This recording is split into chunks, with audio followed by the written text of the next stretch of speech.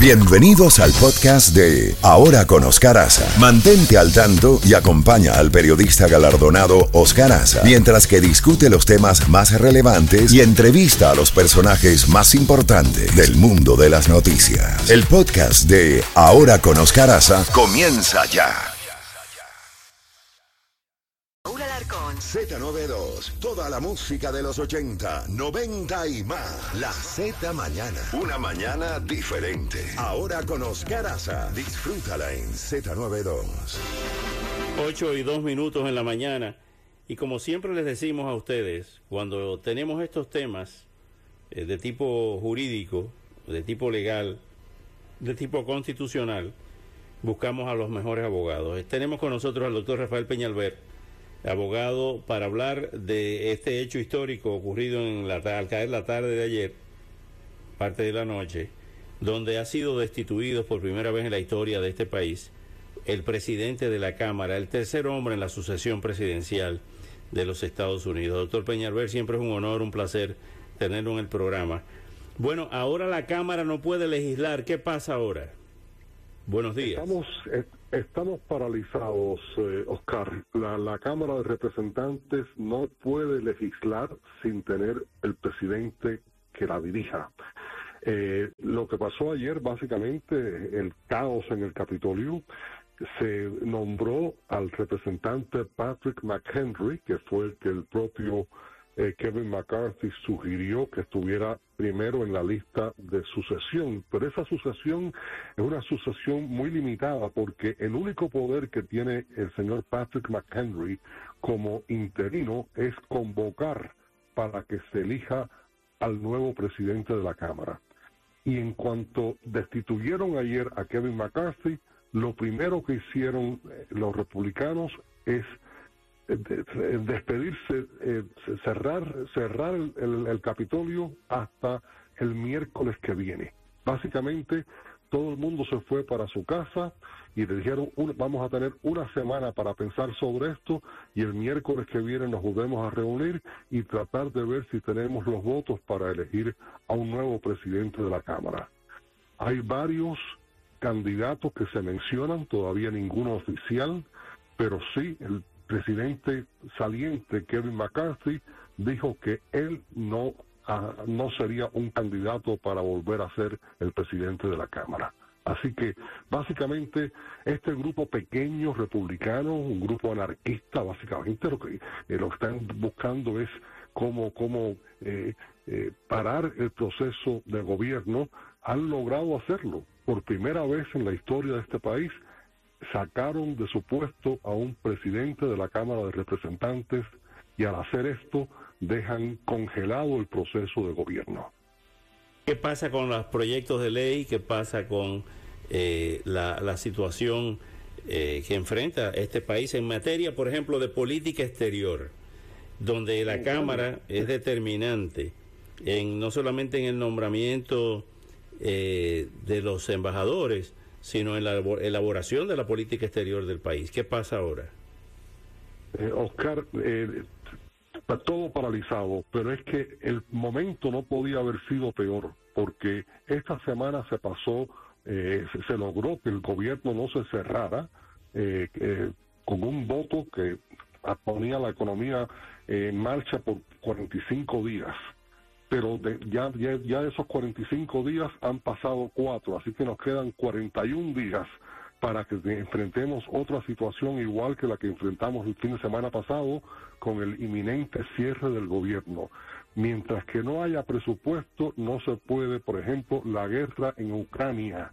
Ese pueblo ucraniano que ha luchado tan valiente por su libertad en contra de la invasión rusa, ahora se ve que el apoyo norteamericano se cuestiona, que el dinero que se le da a Ucrania para mantener esa guerra se acaba en unas semanas si no se vuelve a pasar una legislación al respecto. En la política doméstica, esto afecta enormemente el crédito de los Estados Unidos ante el mundo. Así que es una situación de verdad, es una implosión del partido, una cosa que afecta, nos hace pensar sobre la estabilidad de este país, la estabilidad política, cuando pasan estas cosas. Ahora bien, la polarización que hay, el odio que se habla dentro de los mismos para el Partido Republicano, los insultos que ayer se dieron en ese Capitolio, los unos a los otros, es algo increíble. sin embargo, los demócratas votaron en bloque para sacar a McCarthy. ¿Cuál era la razón de los demócratas para sacar a McCarthy? Porque entendemos lo de los 6 legisladores republicanos, incluyendo el señor Getz, el representante Getz, que tiene problemas personales con McCarthy, eso lo entendemos, pero los demócratas, ¿por qué votaron en bloque para sacar al presidente de la Cámara sabiendo que todo esto estaba en juego? Porque aquí se están poniendo los partidos por arriba de la nación, los intereses partidistas sobre los intereses nacionales por ambas partes. Los demócratas se sintieron heridos porque el presidente McCarthy no había cumplido con algunas de las promesas que había hecho. Estimaban que le había entregado la presidencia a este grupo anarquista que es quien de verdad estaba dirigiendo, aunque solamente tenían 8 votos, un 4% de los republicanos en el Congreso, este grupo es el que estaba dirigiendo, y McCarthy, por tratar de quedar y salvar su puesto, les estaba dando concesiones una tras de otro a este grupo. Por último, los demócratas se sintieron heridos de que se abriera en el comité, un comité especial para investigar el posible impeachment del presidente Biden. Así que todo esto son situaciones de verdad internas, políticas, y el país es el que está a la deriva. Qué horror, qué horror. Finalmente, doctor Peñalver, ¿cómo ve el tema de la frontera, el tema migratorio? Hoy hay una delegación del alto nivel del gobierno de los Estados Unidos para tratar el tema del fentanilo y el tema de la frontera. Pero ¿cómo ve este hecho de que están llegando, se calcula, 10.000 personas a diario a la parte fronteriza?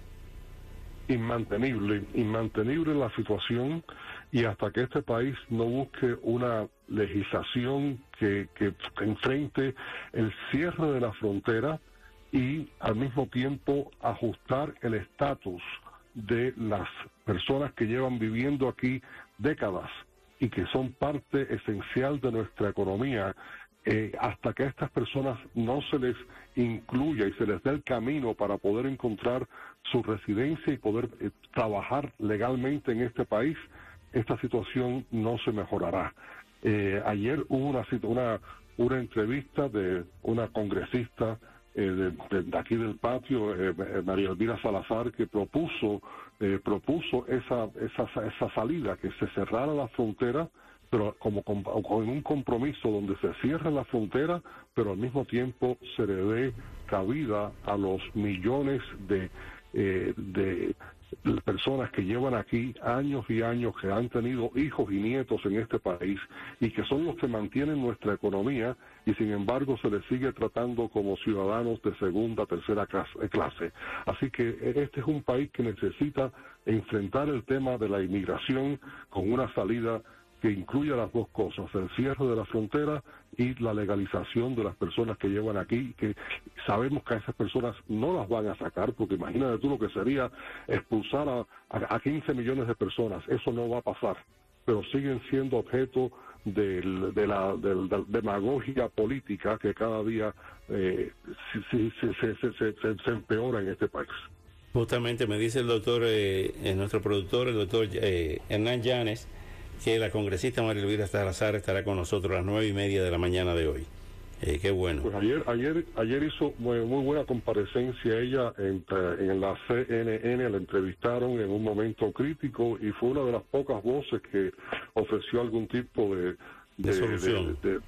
solución a esa situación. Necesitamos buscar más allá de los partidos. Aquí estamos las personas se han convertido en más republicanos y en más demócratas que en americanos, y eso tiene que parar porque el país ya está sufriendo y las consecuencias son grandes. A mí me aterroriza lo que pueda pasar en Ucrania después del esfuerzo tan grande que se ha hecho, de los miles y miles de ucranianos que han dado sus vidas en defensa de su patria. El peligro que representa Putin para el mundo y que ahora nosotros, después de haber estado ganando la guerra, la vayamos a perder por falta de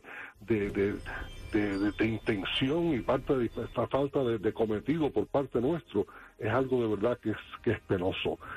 Uno de los momentos brillantes de Kevin McCarthy, desafortunadamente, fue ayer, después de que perdió la elección, tuvo una conferencia de prensa que duró más de 1 hora, y en esa conferencia de prensa hizo una referencia al peligro que representa Putin para el mundo. Lo comparó con Hitler en sus ambiciones de conquistar a Europa. Y yo decía, caramba, si este hombre hubiera hablado así hace 2 semanas, no hubiera perdido la presidencia.